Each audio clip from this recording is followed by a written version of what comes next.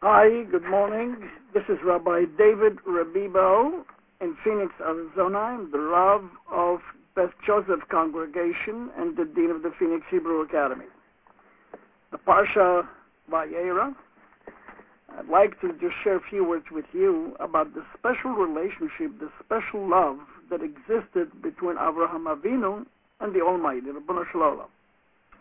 The Rambam points out that Abraham was 40 years old approximately when he really finally discovered the Almighty.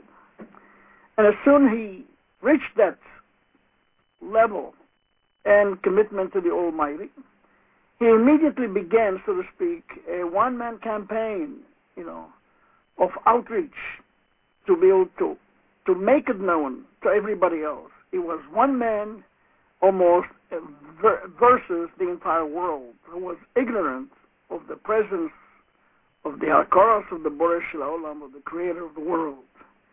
We know all of his activities that he had and led to be able to expose the concept of Hashem, godliness, and against the Avodah Zarah of the time.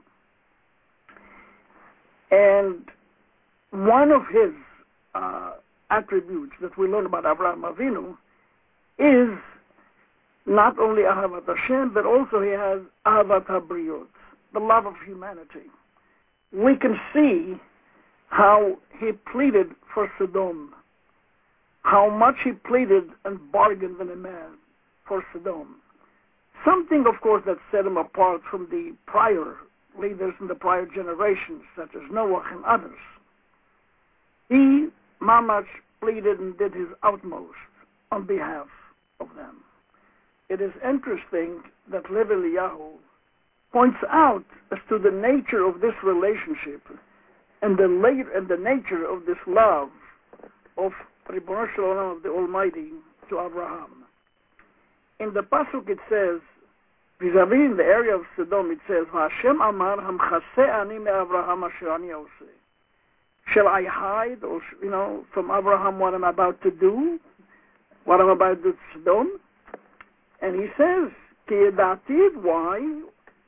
For I know him, asher tzaveh et banav et beto charav, that he will commend can be relied upon to commend his children and his family and his descendants and generation after him. V'shamru derech Hashem, they will observe derech Hashem, the way of Hashem, to do tzedakah and to do mishpat, to do justice. And it is interesting, Rashi says, what does it mean, yedati, for I know Abraham? He says, et lashon chiba. It's a language of affection for Abraham. That demonstrates the kind of affection that the Almighty had for Abraham. And the Lev Eliyahu points out, we can see in here clearly, very clear, that the love of HaKadosh Baruch Hu, the Almighty, for Abraham was based on the knowledge that Abraham could be relied upon to commend and to transmit to his children and to the children after him the legacy that he was the beneficiary of about Hashem. For we see that if it wasn't for this, that love perhaps would not be present.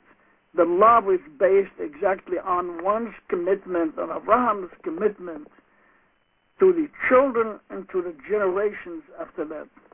We see therefore how important and how critical it is that we have to do for our children and generations to come, to make a commitment that we owe them, that we have to do, because this really indicates the level of Ahavat Hashem to all of us.